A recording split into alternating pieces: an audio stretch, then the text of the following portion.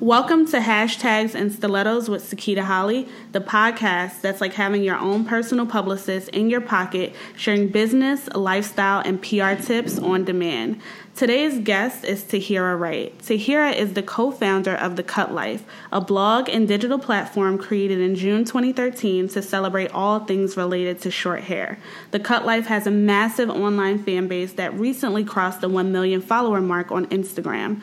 The Cut Life team has created merchandise, partnered with several major beauty brands, and they show no signs of slowing down anytime soon. I brought Tahira on the show today to talk about the steps that they took to build their digital community and how they plan to turn that community into a booming business. Welcome to the show, Tahira. Thank you, Sakita, for having me.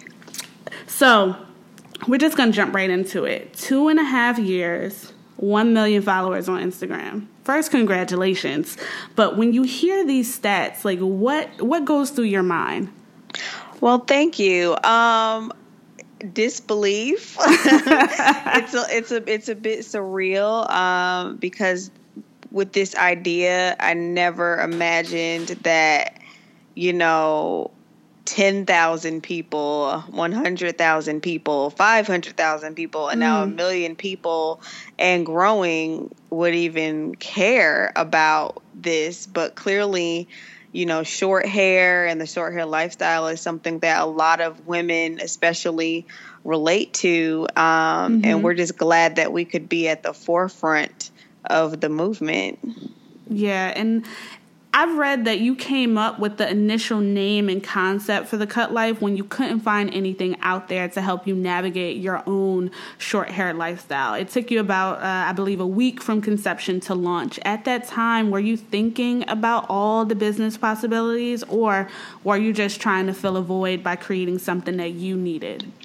It was more so filling a void, and there was a bit of awareness in regards to business opportunities because I have a friend, Kimberly Walker, who works for a beauty brand, and I did run the idea by her first. And I said, hey, this name, The Cut Life, came to mind. I want to do like short hair inspiration.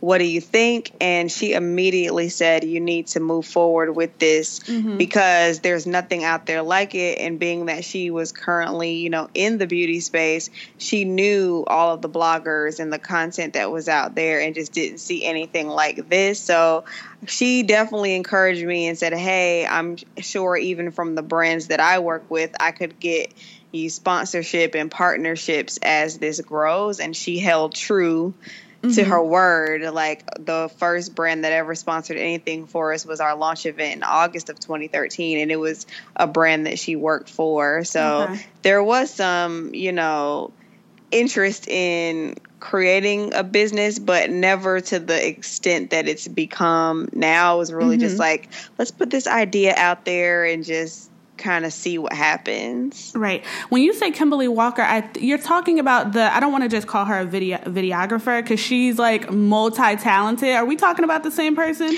Yes, she's a screenwriter. Yeah, she's everything. She's awesome. So shout out to you, Kim. First of all, shout out to you. You're great. She's great. Okay, well I love that, everybody needs somebody in their circle like that who can, one, you can bounce ideas off of, but who says, okay, yes, you should do it. And here's the thing that I can do to contribute to making that happen. So love that origin story. So how has your vision for The Cut Life changed, and what type of business are you looking to build now, like for the long term as you look ahead?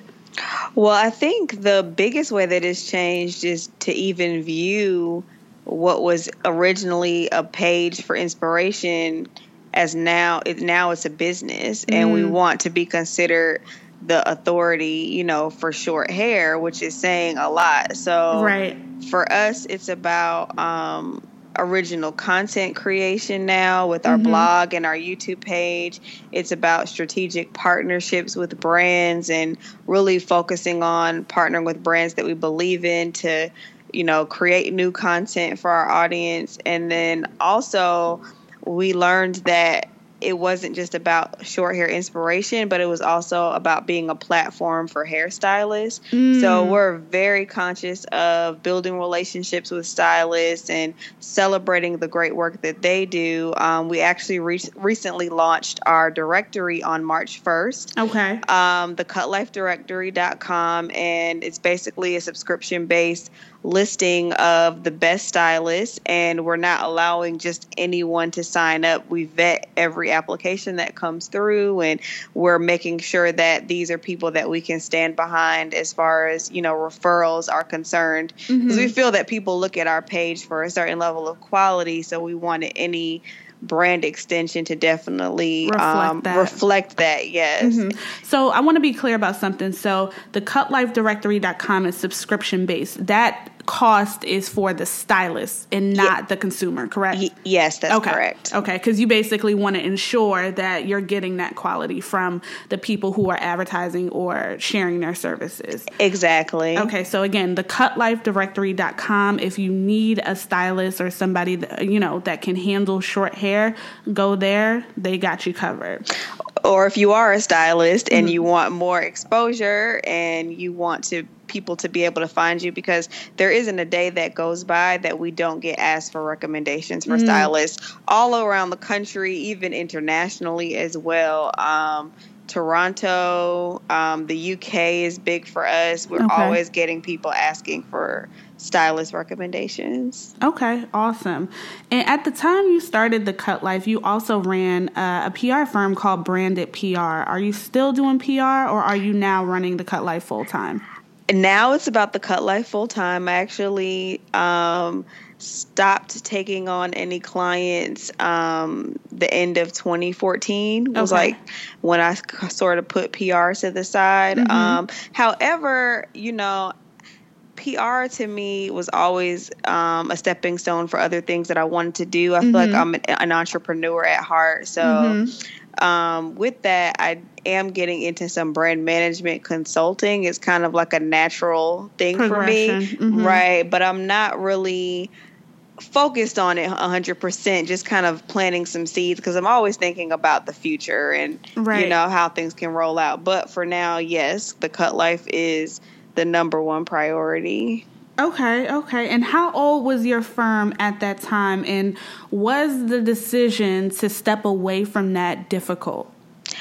Yes, and no. Yes, and okay. no. When I stepped away from Branded PR, I'm trying to get the dates together. So about 6 years old, because I started in 2008 and ended in 2014. And, I was in music and entertainment PR and had long-term clients like Ludacris and Keisha Knight Pulliam and working with brands. And so I think really, though, before the Cut Life idea came to mind, I was already getting a little bit bored with what I was doing. And I don't even want to say bored is the right word, but I wasn't feeling challenged enough. And I felt like there was more that I could be doing. And then even when it came down to like budgets for things that I really wanted to do, it just wasn't there. And at least within where, I'm living in Atlanta. And so I felt that, I became like a big fish in a small pond, and it kind of tapped out. And so creatively, I was seeking something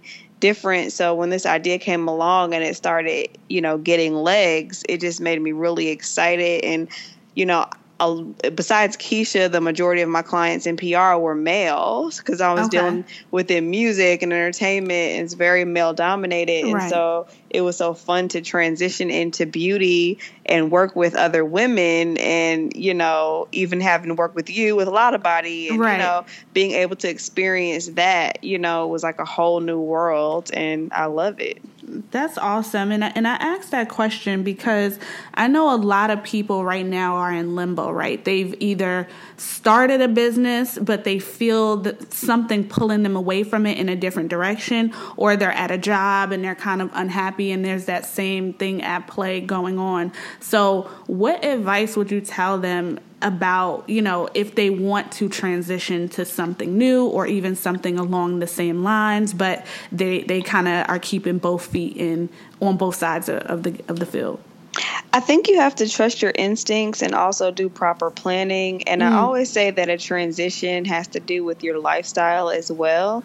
Because I'm single with no children, so I can kind of make certain decisions a lot faster because I'm only really considering myself. But someone who might have a family and other things going on, you might want to like test the waters and hold on to that job or whatever you have that's bringing you income, and then just start on that other venture and give it time to grow before you make the leap.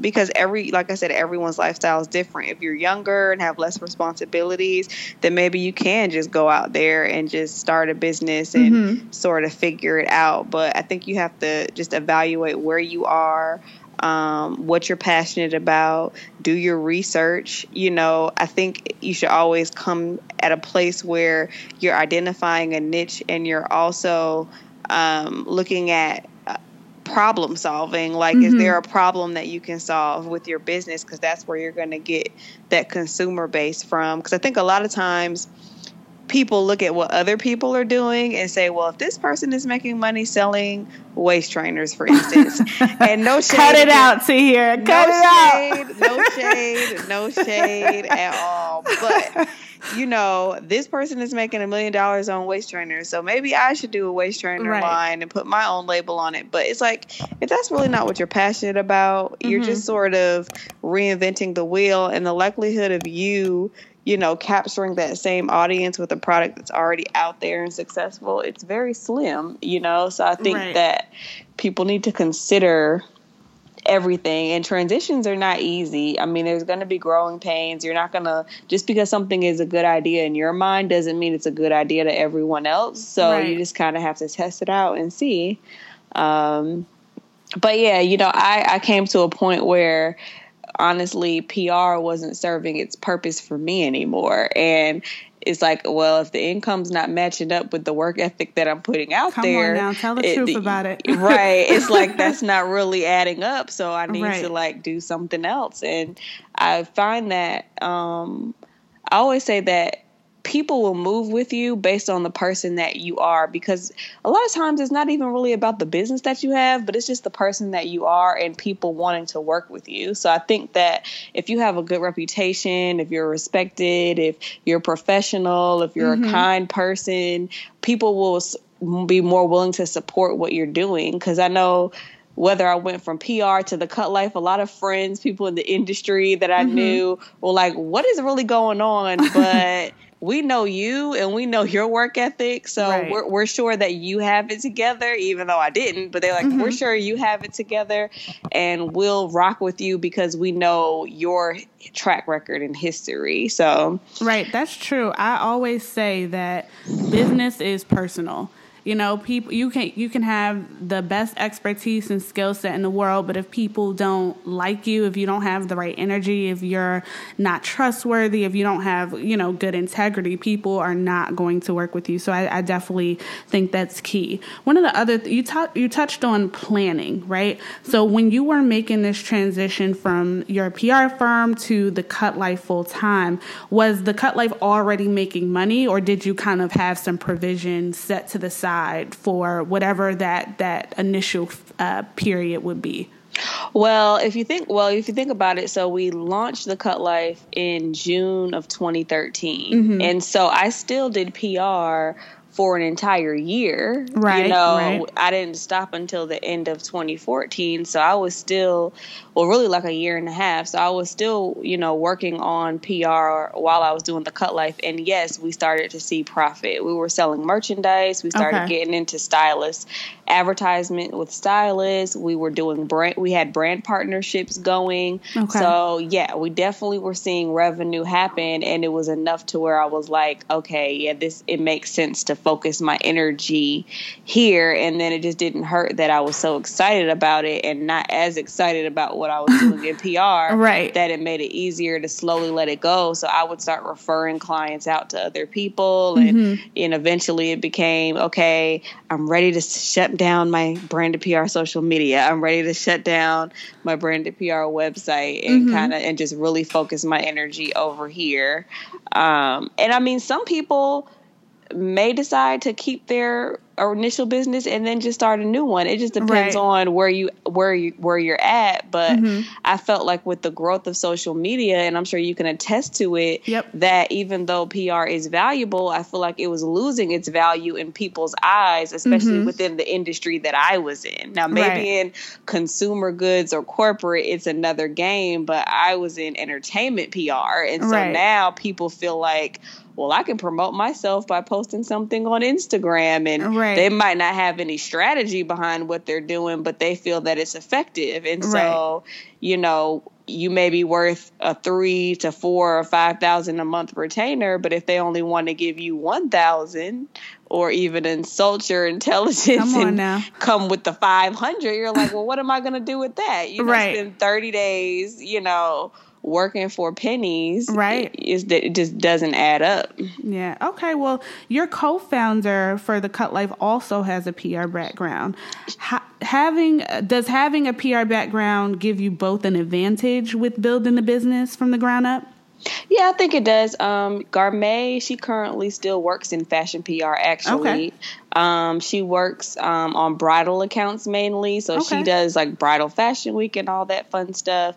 But she had only been in PR for a couple of years. Like, she got a fashion PR job almost simultaneously to when we started the Cut Life, because that's her dream. Like, she's into styling and all that sort of thing. And so I had been in music and entertainment for almost 10 years in addition to that. So I feel like aesthetically, yes, her eye and the fact that she is just a fashion lover by nature really helped with us positioning the way like our Instagram looks and the way, you know, our logo and the aesthetic that we wanted for our brand to look. But I think as far as like strategy, business development, writing proposals, pitching the business, it definitely helped, you know, from my background for us to get a lot of those like initial projects off the ground, because I knew how to speak the language. So, you know, I know how to speak the language. It was a lot easier for you. So between the two of you, you already mentioned that she kind of set the tone aesthetically. Who handles what aspect of the business? And is there anyone else on your team? Yes. So there are 3 core people that run the day-to-day. So Garmay Momalu, who's the co-founder, she's definitely like the aesthetics person, even though we honestly all post to all social media. But she definitely set the tone. So her main responsibility is managing the blog content, and we have a staff of like 4 interns that contribute. So she manages all of them and assigns, you know, them their work, and she edits all the blogs and makes sure that those new posts are going up every day. And then Maya Table, who actually also happens to be my best friend, but she's not on board because of that. She's a very talented, she's our creative director, but she's a very talented videographer and editor. And, you know, she's just super technologically savvy. And so we brought her on to manage our website. Like, we've had our website redesigned twice, thanks to her. It looks really beautiful. Thank you so much. Really great. Thank you so much. And she did all the web development for the directory. She also does all of the editing for our videos on YouTube and shoots a lot of them as well. And then just when it came down to like our brand presentations, she revamped all of those. And, you know, even our creative boards, like she put those together so that if other people work with us, whether they're graphic designers or, you know, videographers or whomever, they know what our brand aesthetic is. They know what fonts we use, what colors we use. And so she's very like detailed when it comes to that. And then she actually started an ambassador program. We have 8 ambassadors that are in different parts of the country and in different parts of the world who create video content for us. And they range in ethnicity, they range in gender, they range in, you know, cultural background and perspective. And they don't just blog about hair, but they blog about lifestyle things as well, like travel, food, you know, how-tos and all of that. So she manages them as well, just because it falls under the video content umbrella. And then lastly, it would be me, co-founder, and Maya jokes that I'm the get money girl of the crew. I mean, that's not an inaccurate label. That's a good name for you, because you are out here getting money. So. Yes, I try to be the get money girl of the crew. So a lot of my day to day is about pitching brand partnerships, managing those brand partnerships, executing those brand partnerships. I handle all of the stylist advertising and outreach for the directory. Anything that has to do with brand partnerships and advertising, I am essentially the lead on it. I also handle our merchandising. We've actually are revamping our t-shirt merchandising, but we do have a product launching soon. I can't say what it is yet, but it's going to be very exciting and very cool, and it's going to be here this spring. So I'm really, really excited about that. Yeah. So honestly, anything that has to do with getting money in the door, I tend to be that person, so that we can just keep this thing going. That's the main thing. I love that. I love that. So, and speaking of keeping it going, why do you think the Cut Life has been so successful? I think I get asked this question a lot, and sometimes the answer is the same, but then honestly, it's like one side of it. I'm a very spiritual person, and I feel that when you follow like God's voice, which is really like your intuition and your gut on what you're supposed to do, then he will open doors that no man can shut, and he'll create opportunities for you that some people wonder like how it even happened that way. So a part of it for me is a very spiritual thing, but the other part of it, I think that the Cut Life has grown so much because it's really a community, and it's a positive place, for people to engage. Like, we set the tone to have a really, positive environment for feedback. We celebrate women. And, when it comes to hair, word of mouth is the biggest, form of a referral. And so, people are always tagging their friends on pictures, tagging their stylists. And so it just created this movement where it's like, okay, I need to be on the Cut Life. Even if I have long hair, they just like to look at the different inspiration, whether it's the color, whether it's the different cuts, the different textures. And it's just essentially this positive community of women supporting each other. And, beyond just celebrating the amazing, looks on these girls, it's also opened up doors for women to share their stories on, because some women cut their hair by choice. Some of them cut their hair because they experienced an illness or something going on in that, respect. And then it's also a platform, as I've said before, for the stylists. So they're excited because they're like, okay, everything has been so DIY, but now there's finally an outlet for me to show my work as a professional. And so all these communities are communities that are used to sharing information and content, and it's just grown. I actually looked at our stats, like through Statagram or one of those, just to kind of see where our numbers were.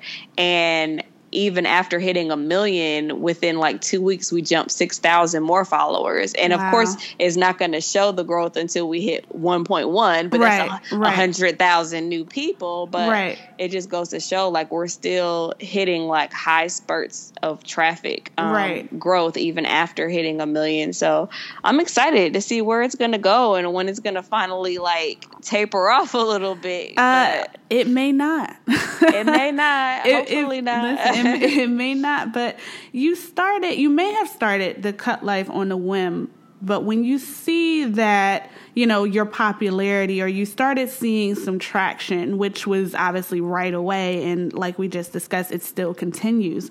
What are some things that you guys did to be more purposeful in your approach? Well, I think the biggest thing was opening up the business outside of just myself and our co-founder. We realized that it wasn't going to take just us to be at a certain level, and we're still striving for greatness. Like, we want to be like Refinery 29. We want to be like Man Repeller and some of these bigger sites out there. And I think it's just going to take, that team and the people that are going to really push you to greatness. Like Maya coming on as our creative director, she's been on since September, and we've seen leaps and bounds of growth just with the traffic on our website and the content that we're putting out there, and really separating ourselves from just being an Instagram page and showing people that, no, this is a full-on brand, and I can find them on Instagram, but I can also find unique content on their site, on their YouTube, on Twitter. They're engaging there, Facebook. So, yeah, I think just setting ourselves apart in that way, and we really look at it as a business, and we feel responsible, for holding up a certain standard, especially now that we have ambassadors that have their own followings that are providing content to us, and we have interns that are looking to us for guidance, and they're getting exposure, on our platform to pursue their dreams. So I think that it makes you push yourself harder because you see that it's bigger than you. Right. And then it's a positive platform. Like, it's something that I feel happy talking about, and I'm not ashamed of it. I can tell. Like, this is, like, even though joy is in your name, I feel the joy. Yay! I feel, and I love that. And the thing for me is that I know a lot of people, because obviously my background is PR. So when you talked about that disconnect that you started feeling, or you felt like there was more that you could do, I understand that, and a lot of people understand that. So to see you and in this place now of literally pure joy, and to be working on something every day that the sky is the limit and you can build it, and there's nobody, like you said, dictating a budget or different things like that can stifle you, I just have to say congratulations. Thank you. And I have to blow your mind because my full name, well, my first and middle name actually means pure joy. Well, look at that. Well, look at God. Yes. Tahira means pure in Arabic. Wow. Well, there you go. There you go. My parents were onto something. My dad actually named me, and he was onto something. Clearly, they knew the life that you were going to lead. They had a feeling about it. Another thing that I love that you talked about that has now become like a common thread in the interviews that I've done on this podcast is the importance of a team.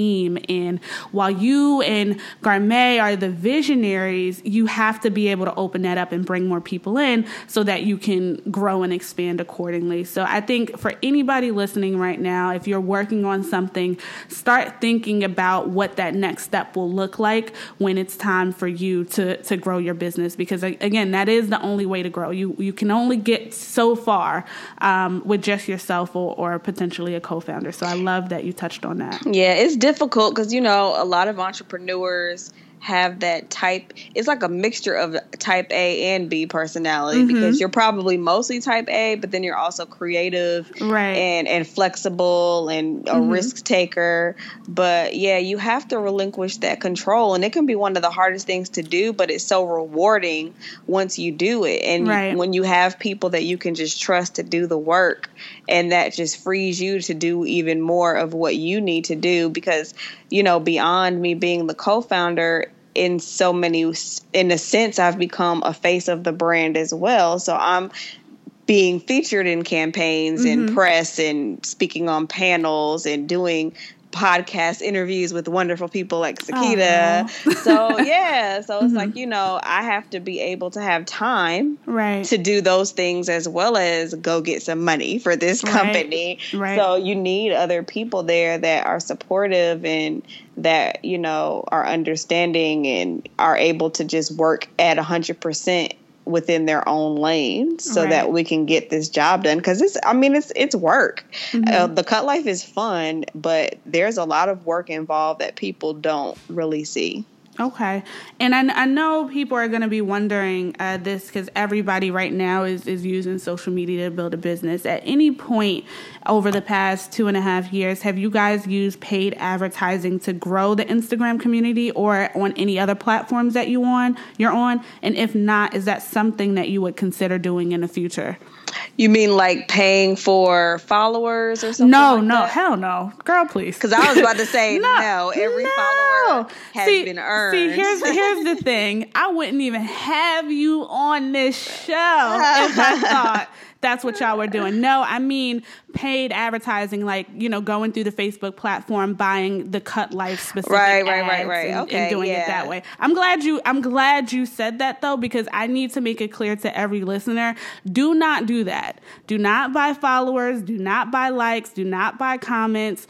But if you're going to advertise your business through Google AdSense or Facebook, Instagram, Twitter ads, that is what we're talking about. Just be clear. Absolutely. No, we do currently use Google AdSense for our website and for our YouTube page. Okay. And we haven't purchased any advertising through Facebook yet, but I'm sure we will in the near future. But so far, of course, Instagram is the mammoth of all social networks for us.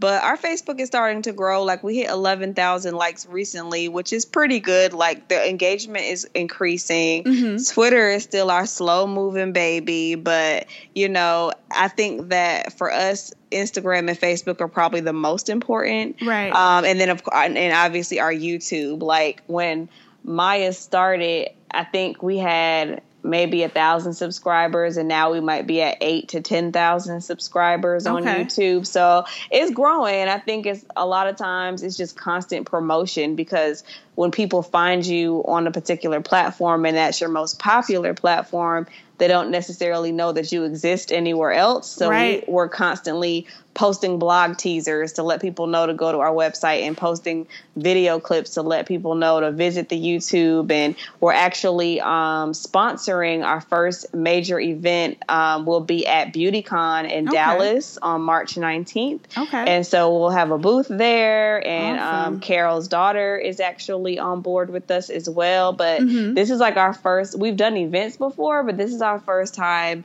spending like real some change, some coins. Like when I get that bill for the power and audio visuals and all that good stuff, I'm like, oh, okay. So this is what this world is like, huh? Right. But it's just about increased exposure for our brand. And even though we have 1 million Instagram followers, we don't take for granted that everyone automatically knows who we are. And so we want to continue to expand our brand presence and just let people know that we're serious about what we're doing. And so this is a great opportunity for us, and we'll continue to do more. And we know that people want to kind of touch and feel and get to know, like, who is behind the Cut Life? Right. What is this brand about? So we're really excited about that, and we'll definitely go back to Essence. We've done that before, and BET Weekend and all that good stuff. So we're just continuing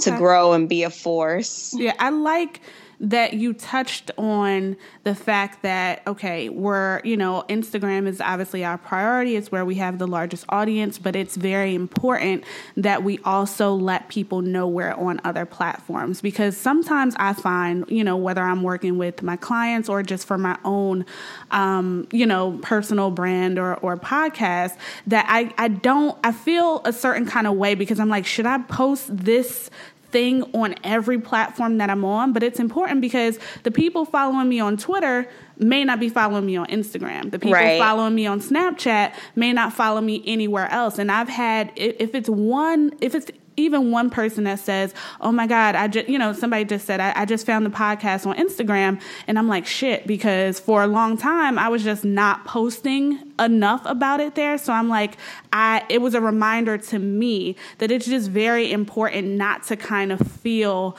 I guess, icky about promoting your business or whatever you're doing on multiple platforms. Like, obviously find a different way to talk to each audience, but I love that you talked on the importance of that. And I think my key tip would be, whatever you're posting on your social media outlets, to redirect people to your website on all platforms. And I say that because Instagram is free to use, Facebook is free to use, Twitter is free to use, etc. But we don't own those. Right. But you do own your URL. Like, if you have a site that you purchased through GoDaddy and you purchased your theme and had it built and all that, like, that's what you own, and you want to drive traffic there, because if Instagram shuts down or something away, happens, you still have that property, you know, with your site. And so that's, for us, is of the utmost importance now, is really building the traffic on livethecutlife.com. So we're always redirecting people there. Okay. And of course to the directory. But I would say that, you know, wherever you're promoting, always redirect people to a central location that you own so that you can build that traffic there.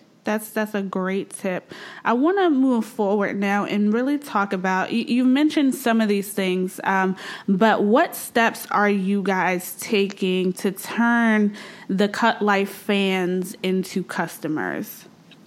Well, I think that it all boils down to understanding our brand and maintaining the quality of it, because we've been approached by the tea companies, the teeth whitening companies, right, like all that sort of stuff, which, hey, not knocking anybody getting their money, but we're very conscious of making sure that whatever brands we work with, that they reflect our brand messaging and that these are products that we've actually tried. And so what that does, it basically just builds trust with your audience so that when you're developing your own products, they're more likely to trust you because they see that we maintain a certain level of quality and that we're not just posting about any and everything, right, because the consumer is a lot smarter than media can give them credit for, and it tries to act like they don't know the difference between when something is organic and genuine versus when you're just trying to sell them something for the sake of selling it. And so we'll turn things down left and right. I can't tell you how many IG boutiques we've said no to in regards to advertising, and they're willing to spend the money to advertise on our platform. Right. But we're like, you know, this is not what we're about. Like, it has to make sense. And you know, we've advertised clothing before, but it was a particular brand that used short hair models and the quality of their images was like on next level. So it just made sense and we were fans of the brand. But just as far as like getting a check from anywhere, we won't do it. And so we just kind of want to set up that same level of quality, and it pours into everything else that we do. So for instance, when you look at the directory and how I said it's a curated list, we consider it our little black book of the best short hair stylists. We're standing behind that because we want people to know that, hey, we're not just going to take any stylist money, you know, to be listed in this directory and their work is trash. Right. Like, we're going to at least say, even if we haven't gone to the salon ourselves to see them, they at least present themselves to be of a certain caliber. And so that's what I think, that's just important for us, and just making sure that the quality level is there and letting the audience know that they can trust us and that we're not just going to sell them something random for the sake of making $1. Because, I mean, we could. I see it happen every day. It's happening right now as we speak. Yeah, but it's about longevity for us, and we know that people are watching us that aren't even telling us they're watching us, from celebrities to people that work with brands to media outlets. Like, they're paying attention to the moves that we're making. So we're just very strategic about it. Okay, so speaking, continuing on this customer tangent, we talked about merchandise, we talked about brand partnerships, we talked about the CutLifeDirectory.com. How else is your brand making money? Are there other streams of revenue? And I'm asking this question because I really want people to understand the possibilities and also the potential to really take, a digital-based business in so many different directions. Right. So the main ways we're making revenue now is through advertising and merchandising. So merchandising through products that we're creating and developing and putting out into the market. And then also with advertising, it's from stylists that advertise their work with us via social media, brand partnerships, whether it's social media contests and campaigns, advertising on our website, and then also Google AdSense, because they do pay based on like your traffic. So we do gain revenue through that platform as well. And those are the main ways right now that we're currently generating revenue. But we have been in talks with app development, kind of getting more into the technology space. So I'm sure there'll be some opportunities that come up from there, and sort of developing projects within the technology space that are revenue generating. So that's sort of the next phase that we're going into. And we consider the directory as a part of the advertising revenue piece as well. So those are basically the two main broad areas where we're getting revenue. Okay, so despite how people like to downplay social media... Oh, sorry, and appearances. Okay. Yeah. Okay, so despite how people like to downplay social media, even in 2016, the markers of success for most businesses today revolve around social media metrics and how many fans or followers someone has. And that, that's just the way it is. When you're out pitching or talking about the Cut Life, do you find that people may dismiss the community that you've built? No. Not at all, huh? Not at all. I find that people were open to building with us even at 10,000 or 100,000 followers. But 1 million has become a completely different level, to where if I email a brand that I don't have any relationship with, it could be as simple as contacting their info email on their website for whatever reason. Well, I mean, not for whatever reason, but clearly for the obvious reason. For the obvious reason, when they see, the amount of traffic that we have, and they go on there and actually see that, okay, this is real. These are real numbers, real engagement. This isn't a joke. Then they're 99.9% open to at least having a conversation, and how we sell it from there, is up to us. So I would say that the numbers, in a sense, do matter, because it's open doors. People are willing to listen to you when you say 1 million of anything. They're like, okay, that sets you apart, because that's more than some celebrities have, Right. So it does make a difference, or it's on par with people, that have a huge platform for exposure. So they're looking at it and asking the same questions you're asking me. Like, how did you guys gain that following and that audience? Because they're trying to do the same thing. Right. And it's not something that happens every day. And you can't deny social media. I can go on watch TV and see a Ritz commercial, and they're telling me to go to Pinterest to get recipe ideas. So it's ingrained in the media, and not just online. So you can't really ignore it. And I think that if you understand the tools and how they work and which tools make sense for your business, because I am a firm believer that not every business needs every single form of social media. You kind of need to know where your audience is and what makes the most sense. I mean, for us, because we are a digital platform, it kind of makes sense for us to be on all of the key outlets, but you have certain businesses where, you might have an older female demographic with disposable income, and maybe they're all on Facebook, and you might have 100,000 Facebook followers and 100 Instagram followers. So it's like, hey, clearly you know where your content needs to be, because that's where your audience is. And I think if people are strategic and kind of get away from just thinking that social media is about gossiping and like silly stuff, then they can see, oh, it really is actually a tool, and you can actually monetize it and generate income from it. That's true. I love that you said for people that, may still be on the fence or skeptical about social media, that these numbers, having the numbers that you guys have on Instagram and all your other platforms, open doors. That is really, really, really important, because, as we go further into 2016 and beyond, that's what matters. That's what people want to hear. That's what they want to see. And usually if you're pitching a business, when I'm pitching clients, instead of sending them to the website, I send them to their social media pages because that's what people care about. Right. And that's just the world we live in. So I love that you say the numbers open doors. That's super important. So I want to talk about, there are a ton of curated Instagram accounts these days. They focus on different niches, especially in the beauty space. If somebody was thinking about launching a digital or social media first brand or business tomorrow, what advice would you give them? I would say first, when you have your idea, do your research.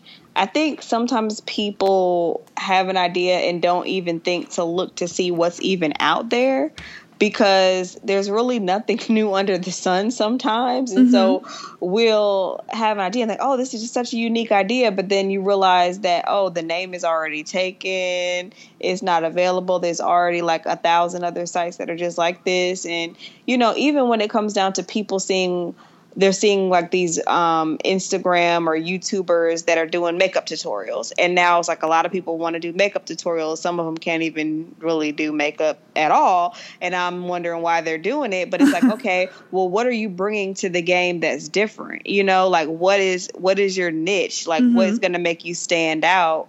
What's your brand message? And also just thinking about what you're even calling your brand. Some people come up with the most complicated names for things that are not memorable at all. Yes. And have a bunch of dashes and underscores. This and is your PR symbols. acumen coming out. It is. I'm keep it simple, keep it simple, keep it relatable, make it memorable, and, don't make it so complicated in the attempt to be different. The Cut Life is such a simple name, but it clearly resonates. It's the Cut Life, living the Cut Life. Okay, I get it, And I think that, that's what people have to consider, because I did research. I Googled short hair blogs and was what's out here? And there was hardly anything out there at all. There might have been a couple pages about some pixies, but there was really no engagement. The way that the content was presented didn't seem fresh and cool and edgy to me.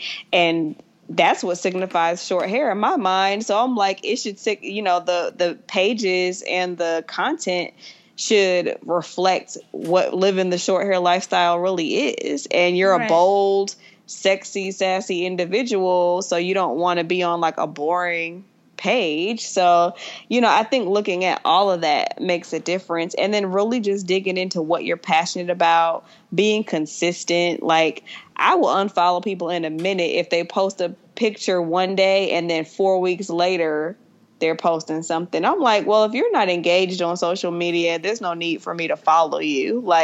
You need to do something else. So that's a great point. So we talked about there's no really new ideas, or at least we haven't seen them. There's a lot of things that are similar, but what can an existing business do, right, to take let's speak specifically to Instagram, take their Instagram marketing to the next level? Maybe just think of what is one thing they could do today as soon as they finish listening to this? You know what? I think you have to understand what your brand aesthetic is. If you don't have one, come up with one, and make sure that you're consistent in the types of content that you're posting, and just being very, even with stylists that we talk to, I feel we consult them as well, because we're look, you need to have clear images with good lighting. You can take a really great picture with an iPhone if you have some good lighting and a clean background. And, these dirty bathroom mirror pics are not going to work. Just making sure you're consistent with the quality of what you're putting out there, and that it's consistent with your message and what you're trying to convey. If you're someone that's selling, cupcakes and lollipops, then you're not going to put a bunch of things that have black and gray and dreary and boring. You're going to put bubbly pictures and pictures that are bright with good lighting and fun. And, you just have to know what your brand is. And I think a lot of people, they're just posting stuff, but there's like no rhyme or reason to it. Mm-hmm. I mean, even down to the quotes. Like if I can see, if you screenshot something and the quote doesn't fit in the whole box and there's letters cut off, just don't post that quote. Like find something else to post. And you have to just be very conscious and aware of what you're doing. And there's nothing wrong with looking at other pages for inspiration to kind of see like, okay, well, pages that have a big following, how do their pages look? And what are some tips that I can grab from them to make the quality of my page look good? And if you have to go through today and delete some stuff, just delete it, you know, clean up your page, make it look good. One of my biggest pet peeves is when people are following like 2,500 people. Yeah. And have like 100 people following them. That's not good. You always want your followers to be more than who you're following, because that signifies a certain level of exclusivity. It signifies that you actually do have a following and you're not just gaining followers because you're following everyone under the sun. And if it's your business, you want to make sure that the people you're following on your business page reflect the business. You can follow Plies, I guess, or whoever on your personal page, but on your business page, it's like Plies has nothing to do with the Cut Life. Right, and we were following him. Well, I was about to say he's not looking at the Cut Life, but he might be because I mean, he might be because there's some bad chicks on there, and that's fine for him to look. But it's like if we're following him, it's sort of like that's just not what we need to pop up on our Explore page. Like that's not relevant to our brand. So you have to be very conscious of that, because it all does make sense. You know, people are watching and they'll go through and see who you're following. And we notice even in beauty, a lot of the same people are connected to each other. So just being aware. Okay. And would you say there's an ideal daily post frequency, or, you know, what do you think the best and worst times of the day to post? What do you think about that?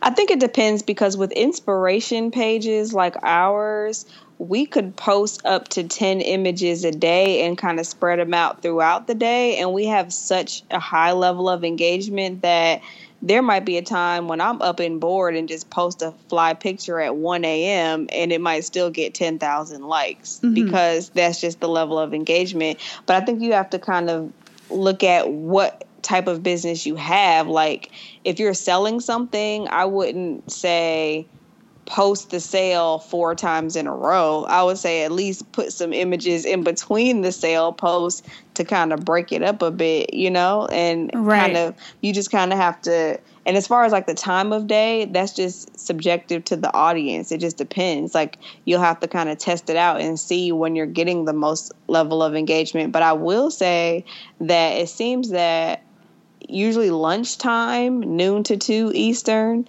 and then like after 6 Eastern is when traffic is higher because people are on their lunch break or they got off of work. So they're more likely to be on social media during those times. Okay. Well, you shared so many amazing tips today. I really think that, you know, whoever listens to this, they're going to walk away, you know, and they're probably going to get right on their social media platforms. Like, let me delete this whole shit. like, let me just start over. And you probably will get some phone calls for some consultations. So if that's something you actually want to do, I know you mentioned it earlier, I'm sure people will be lined up at your door. But what is something, and we can close on this, what can we expect? You said you have a new product coming out that we should be on the lookout for this year, but what is something else that we can expect from the Cut Life next? I would say just expect us to continue to expand as far as being more front-facing events. I think that consumer events are what we're missing and people want to see us more. So we're trying to produce more the Cut Life events so that we can touch people in different cities. Definitely continuing to focus a ton of energy on the directory, because this is something that people have been demanding of us for a while. So we're trying to give the people what they want. And so hopefully they support that. Definitely app development is something that is coming in the near future. Okay. And just continuing establishing ourselves as the short hair authority. We want to continue to create, fun content from tutorials to product reviews to celebrity interviews. We actually recently have been exercising our press muscle, which is interesting coming from a PR background to actually act as press now. Mm-hmm. But we had an ambassador in New York and one in LA covering press for the Perfect Match movie that's out now. And we're going to be working on more movie projects soon. Looks like the Barbershop new movie we'll be working with. So that makes sense. Yeah, definitely. And it's called The Next Cut or something. So I'm like, listen, you in there. Why even pitch? Like, right. Look, you see us. We should be all over it. Right. But yeah, so we're definitely just continuing and expanding. Short hair is always going to be our focal point and it's our focus for the brand, but we're showing the lifestyle side of it too. So that's why you can see on our website that we have different content, whether it's healthy recipes or we're talking about relationships and sex and we're talking about, just different issues and doing the movie screenings, so that it's bigger than just the hair aspect, but the short hair is what kind of ties it all together. Well, that's amazing, and I wish you guys the absolute best. Thank you. Worked with you in the past. It was amazing, obviously a great experience, and I'm so happy to have you on the show because I just really want to have these types of conversations because it allows people to realize what's possible, right? It allows people to see, okay, maybe I'm making this mistake or maybe I need to go in this direction. So to be able to have you here to tell your story, I'm just so happy to continue to do this. So thank you. Same here. Thank you for having me. This has been enlightening. I think every time I have this type of conversation, it reignites my fire because sometimes in your day-to-day, you can get overwhelmed with so much. But when you're able to talk it out and really appreciate, how far you've come, it pushes you to go further. And congrats on everything that you're doing. Thank you. And I know we'll continue to collaborate and have conversations and push each other to the next level. Absolutely.